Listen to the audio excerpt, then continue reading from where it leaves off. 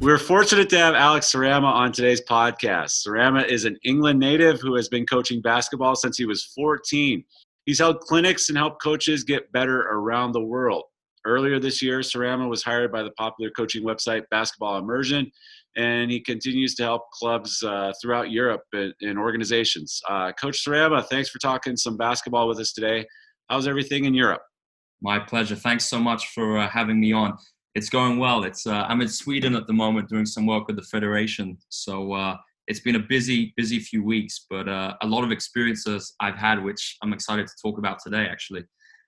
All right, great. So one of the reasons why I wanted to talk to you is because I've been kind of listening to you, watching your stuff for since March, basically since things shut down here in the United States, and I've come away with a lot of great stuff that I'm incorporating into my practices, and I just wanted to share that with coaches here in Idaho because I think there's some great stuff that you're incorporating into your practices and development, stuff like that. And so one of those is I want to talk a lot about the idea of drills. And so first question, can you explain what a game like drill should look like? Yeah, absolutely. So technically, I'd say even the word drill, it kind of connotes an idea of something which isn't game-like. And I think, the history of drill, actually, I think it comes from the military, this idea of drilling something. And when it comes to basketball, I don't really like using the word drill because it suggests that we're trying to drill a particular pattern or something which has to be repeated over and over and over again. And it suggests, just the name itself suggests something that isn't something that has much variation.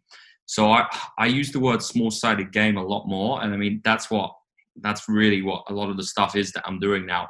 And, I still use some drills if it has a use, but a small-sided game is essentially anything that's like a 1v1, 2v1, even, to be honest, a 5v5 is technically a small-sided game.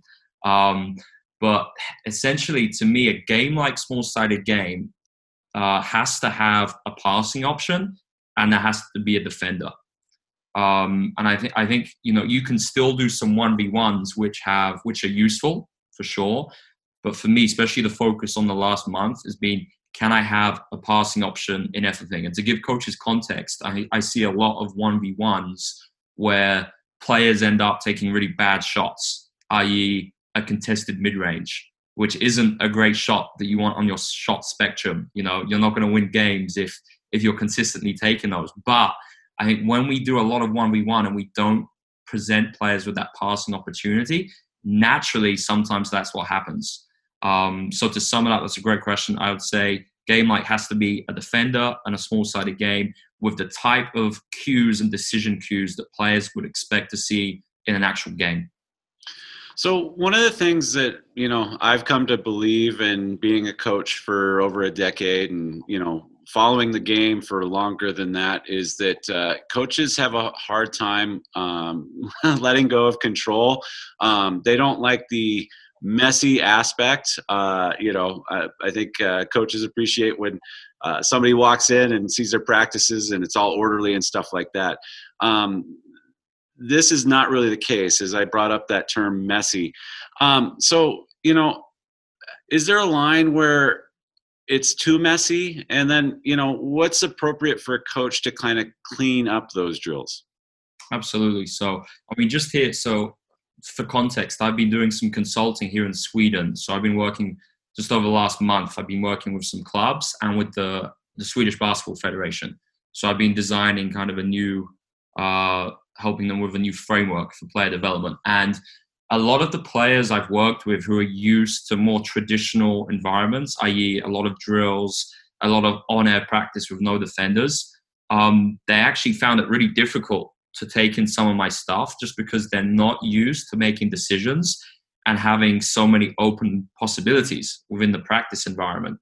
So something I've noticed has been just a lot of wobbling, and wobbling is basically making mistakes.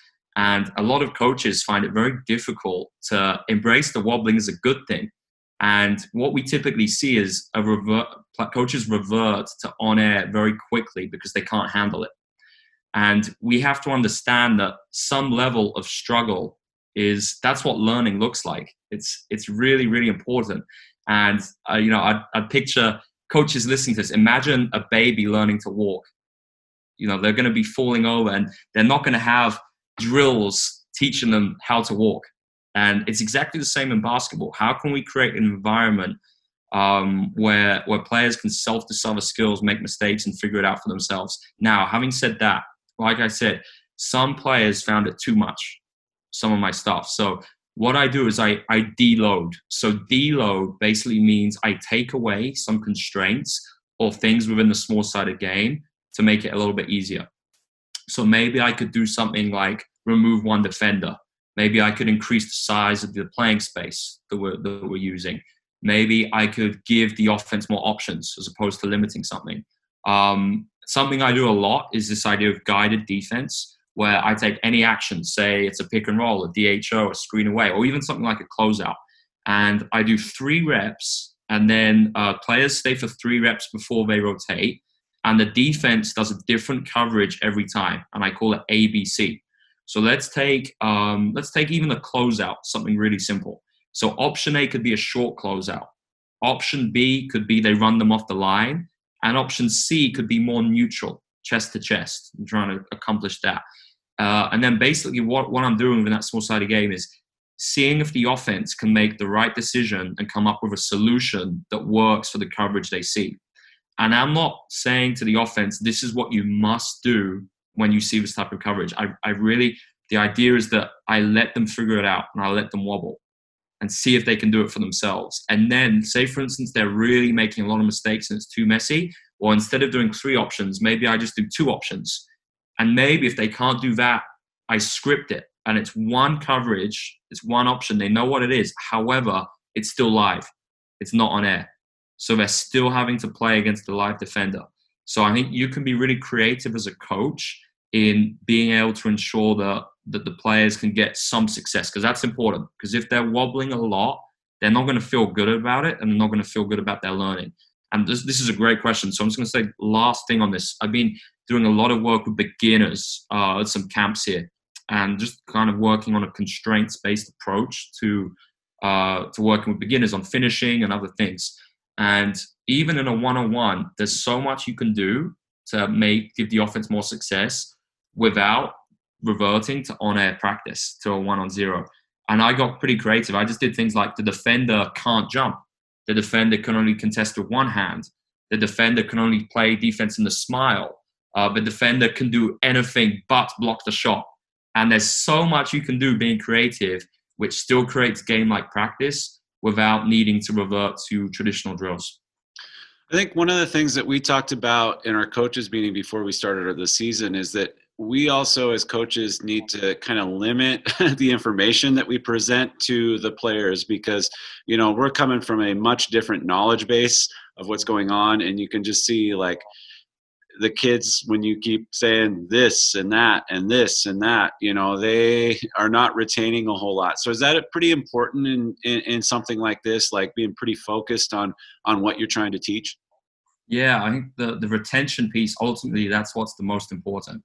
And coaches have to ask the question, is what we're working on in practice going to transfer to the game? And then coaches actually have to check for that understanding and see if things are being retained. And I think just that feedback piece in general, I still believe that giving feedback is a key part of coaching with constraints. I don't think you can just let players play. I'm a big fan for self-discovery, but still, if a player can't figure out a solution after some time, if I don't step in as the coach and help, well, they might never figure it out.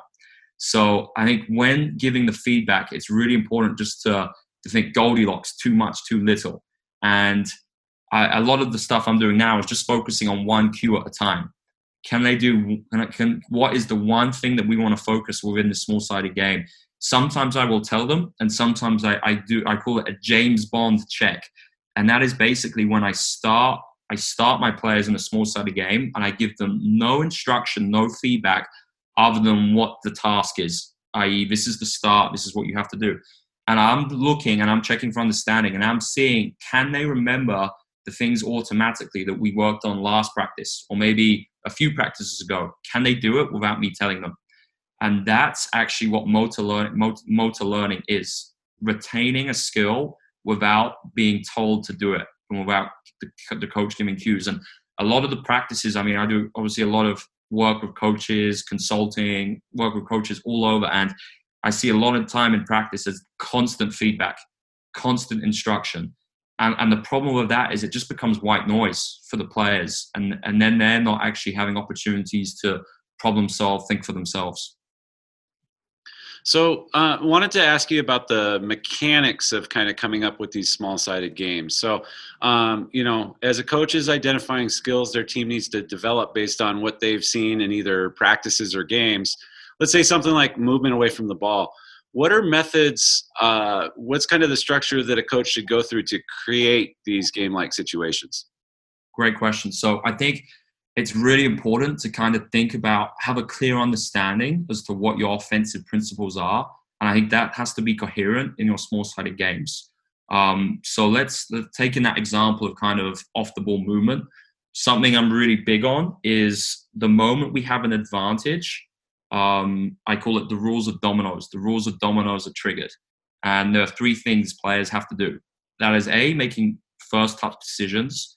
Point number two, one defender cannot guard two. And point number three, into out of space. And that comes from Russell. And the one can't guard two is the most important thing for off-ball players. So typically, let's say an advantage appears, a player's driving the ball, and typically that's going to result in the low man, the help player coming across to stop the help. So if we have a situation with a two side, that's two players on the weak side, say for instance, in the 45 in corner, they are now left in a situation with one defender, I call it the take two defender, guarding both of them. So we apply the rules of dominoes there, and we don't want to allow that defender to guard two. We have to stretch that defender. So then we can do something like a ghost cut, which is where we cut, disappear, and then appear again under the basket. So then it puts that take two defender in an impossible situation. Are they going to guard the cutter or stay with that player on the perimeter? So to me, these ghost cuts are the most important thing off the ball. And I think in Europe, especially in Italy where I coach, we do a pretty good job in Italy coaching that. And you see a lot of players off the ball are excellent. They're really looking at their defender and where the ball is and thinking, have I got an advantage if I ghost cut here? So in my small-sided games, you could do something really simple where if a player gets a score for ghost cut, you award double points. And you can do things like that just to encourage that behavior taking place. Now, what you might want to do sometimes is script it. So that would mean maybe we start with an automatic advantage. So let's say, for instance, it's a 3v3. We've got the ball on the right 45, and maybe the defender is trailing the ball. So it's a domino situation, two side on the weak side. The defender is going to have to help, otherwise it's going to be a layup. So that's obviously a constraint that forces that. Now that's going to give them an opportunity to ghost cut. So I might want to script it and do it with a static start so it's perfect and the ball's always starting there. And then I make it more dynamic. So then it's like, as opposed to starting with this situation, can they replicate it in a more chaotic situation? Maybe in transition. Maybe it's a more random start, i.e. the players are in a wheel or in a stack, or they're inbounding the ball. And then they have to create an advantage and then see the opportunity to ghost cut. So those are just some things coaches can do to encourage some off-ball movement like that. I think ghost cuts are big. I think just penetration reaction in terms of like push, pull, your drifts, lifts, that's all really important stuff. You can coach them in small-sided games. And just remembering really that one can't guard two rule, that covers a lot of things. So through no fault of their own, a lot of kids come through our educational system, and I would say a lot of times it discourages creativity and different approaches to things. And so what I notice, especially with the girls that I coach, is that when they get out on the court, they think that there's one way to do something. And so, for example, I've been using your blind cuts drill where, the player, the defender is turned around, the offensive player passes and then cuts. When they do that, though, they just all of them want to do the exact same thing. So my question here, and you kind of hit on it a little bit, but how do you encourage creativity to those young players in these types of situations? Absolutely. So one thing I do, which makes it fun, is I have an Oscars trophy, a fake Oscars trophy, bought it off eBay. And sometimes what I do is I say the player that can show me the most amount of variation and deceptiveness within the small-sided game is going to win the Oscars. So it's basically what player can go off script the most and show the most number of different solutions. Now let's take, for instance, say we have something like let's say we're working on pick and roll, working on the ball handler setup. And maybe we really want to work on the ball handler being able to reject. Obviously, that's the most important thing. That's something that can beat any coverage. Well, maybe I might script it. So normally I would start with like a small-sided game or guided defense, so it's more non-linear. But let's say I've really just maybe they're having problems with the reject, and I just want to work on that. So I'll still have a defender, I'll have a screener, and the defender will give them an opportunity to reject through their positioning, but still try and steal the ball. Then I have a live defender in the smile. So even though there's no real decision on the reject, players get used to the technique and they still have to avoid the defender going for the ball and finish against the help. But what I would say is what you typically see is if I just leave it, and maybe even if I say like stay for 2 reps before you rotate, players will always do the same thing. Like you said, they'll watch each other, because that's actually, these studies show people obviously learn a lot from watching each other, and maybe they want to try new things. So what I do is say, all right, it's 2 reps or 3 reps, but the catch is you have to use a different technique to reject it every time. And obviously we've used the reject as an example, but that applies to anything. You can just say, stay for 2 reps, stay for 3 reps before you rotate, show me something different every time. And I think that's really important. And something else I do is the golden snitch from Harry Potter. And that basically encourages them to try new things. So just like in Harry Potter, say I'm playing a small-sided game, I say, all right, we're playing up to a certain score or for a time period. Normally, whoever gets the most points in that time wins. But I would introduce an opportunity to get the golden snitch. So let's take that example, pick and roll. Maybe we're playing 3v3, have to score for pick and roll. If a team gets a score for reject, but they reject it 3 different ways, i.e. maybe 1 cross, 1 behind the back, 1 through the legs, or 1 off the catch, like a jab and go, the first team that gets 3 different rejects gets the snitch. Game over, we stop playing. So I can what I'm working on now is just, I apply the snitch to anything, and it's awesome just seeing the creativity that emerges as a result of that. That's very cool. One of the things on this, I think probably that maybe discourages coaches, because we can be creatures of habit, is that idea that this is a lot of thinking that goes into your practices and stuff like that. So, I guess the question that I have is, should your drills be constantly changing or evolving, if that makes sense? Sure. So to be honest, like I have really the small-sided games I do, I wouldn't say I have that many. Like, okay, I've got a bank of them, but really it's just I manipulate and I change the constraints that I have within those small-sided games. So that could be like, think of constraints as like maybe the different rules that we're playing with. Maybe I constrain the coverages that the defense can use. And it's not really a question of having a bunch of drills, but I think it's more the way you can load it and change the constraints. To me, that's the most important thing. And it's really, I come up with small-sided games just from watching games and seeing what happens in a game. Like today, I was just watching some tape and I saw like a Nash dribble being used, like that dribble under the basket. And then automatically I think, well, how can I teach that guided defense? So maybe we have the ABCs, which I spoke about. We put a defender on the hip, and maybe they give them 3 different options on the Nash, so the offense has to do something different every time. And for me, it's like just watching the game and seeing what your players are struggling with within games. That to me is kind of how I come up with my small-sided games. And it may appear creative, some of the stuff I do, but really it's not that creative when it's just a case of seeing it on the film and trying to replicate that situation in a random way. No, I think that's a great point, and that's something that I've been really focusing on. We're a couple games in, 2 weeks of practice, and I spent a lot of time watching film to kind of break down the things that our kids are struggling with. And so, yeah, like you said, there's not a whole lot of different setups. It's just, okay, this is the constraint I'm going to put on you because we need to work on this. Yeah. So I appreciate your time. I got just a couple more questions for you. So I want to kind of take it from like that 2-on-2, 3-on-3 to kind of your offense as a whole. So first I'll ask though, is there a practice progression that you found works well when you're taking your team? Developing your players and then also incorporating team play? Absolutely. So I'm a big fan of this non-linear approach. So I think traditionally what we see in basketball, actually, especially here in Europe, is we see this idea of progressions being a good thing, i.e. start 1-on-0, go to 1-on-1, then maybe go to some 2-on-0, 2-on-2, and slowly progress up to 5v5. But the reality is that's not really how learning happens.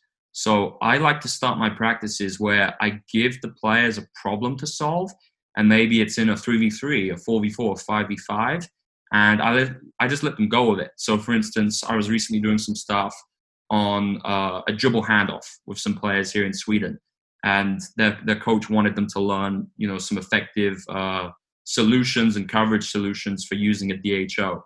So all I did is I started 3v3, and I said, these are the constraints. It's 3v3, but you have to score by using a DHO.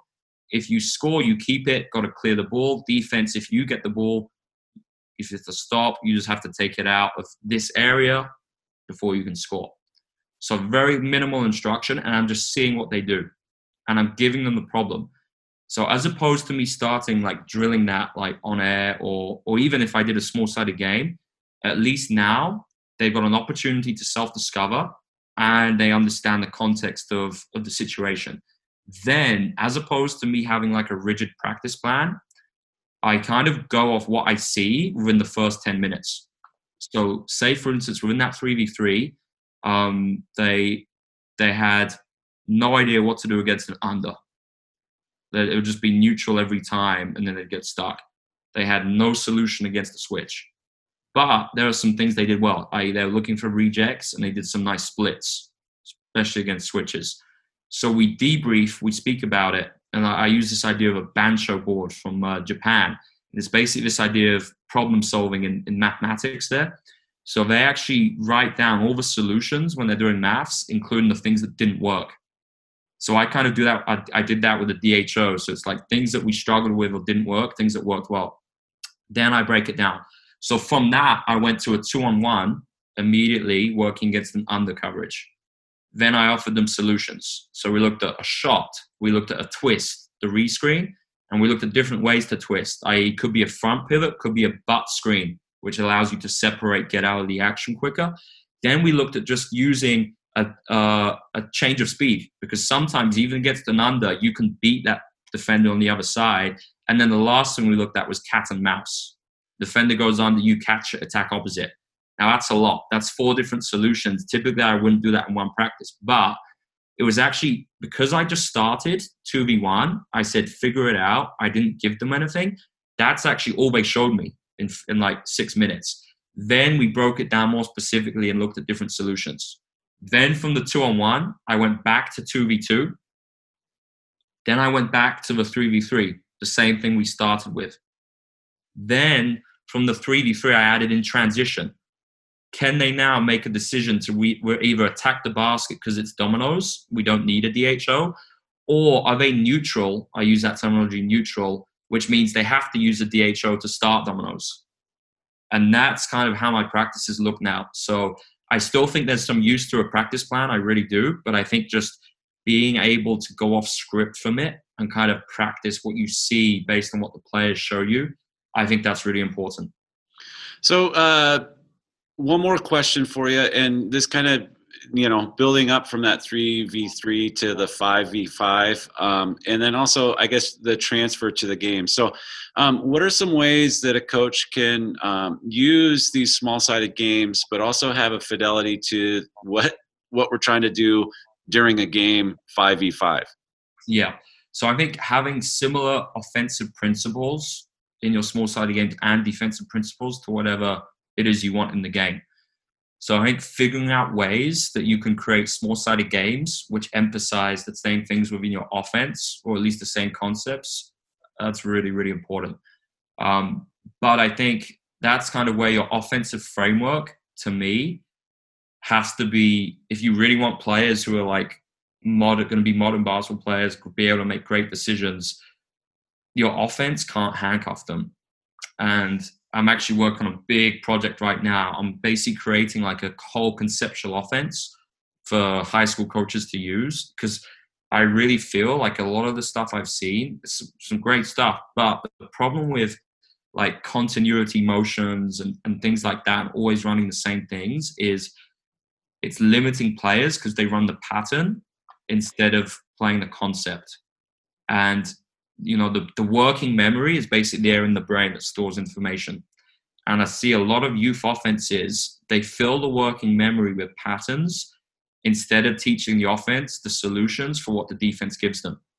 So I really like having a completely open offense, conceptual offense. I mean, anything can happen, where we have a spacing template and we have a few triggers, i.e. actions that we use. That could be ball screen, DHOs, or ball screens, whatever. But these are all random. And all we ask the offense to do, instead of focus on running the pattern, run the action, read the defense, punish the defense, start dominoes. And that's, to me, what a modern offense looks like, which can really help develop youth players. I guess just thinking about what you're saying, though, is that as a coach, we got to understand that this is going to take a little time. Yeah, that's the biggest thing. So I do these teaching conceptual offense camps where coaches bring me in and they expect a whole conceptual offense to be done within 3 days and their team nailing it. It could take years. And that's the thing with conceptual offense and developing players in this type of long-term approach. It's not going to happen overnight. And you've got to be comfortable seeing mistakes and being comfortable with the fact that there are going to be some pretty horrendous games. But when players learn it and they can start grasping it, then you'll really see some nice results. And not necessarily winning games because of X's and O's, but winning games because your players are so skilled and they can always make the defense wrong. But, it can take, I think if you're practicing 3 times a week, it could take a couple months to really start seeing players develop conceptual reads, especially if they're used to running patterns and kind of motion offenses. All right. Well, I really appreciate your time. I know you had a long day and it's late there in Europe. So I actually will have one more question. Where can coaches follow you and get more of your resources? Because you got some great stuff. Thanks so much. Well, first up, I've really, really enjoyed this podcast. It's always just an honor to be able to share some ideas and share the game. So my Twitter is Alex J. Sarama, and my Instagram is just Alex Sarama. So any questions coaches have, please feel free to get in touch. And then I'd recommend checking out basketballimmersion.com. And then the final thing is I'm hoping to come to the US in a post-COVID world for a tour. Probably I'm working on putting it together right now for a month. So if any coaches listening to this like some of the things I've spoken about, I'd love to look at running camps or whatever and seeing how I can help. But thanks again for the opportunity. All right, Alex, I really appreciate your time and good luck and stay well. Thanks so much.